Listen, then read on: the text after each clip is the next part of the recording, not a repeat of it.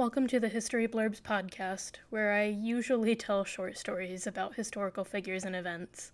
I'm Katie Smith, and I'm a little short on time right now, so I'll be back with a regular episode next week.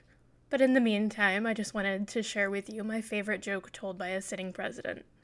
It was by George W. Bush at the 2006 White House Correspondents' Dinner about then Vice President Dick Cheney. He said, quote, "Dick Cheney is a good man. He's got a good heart. Well, he's a good man."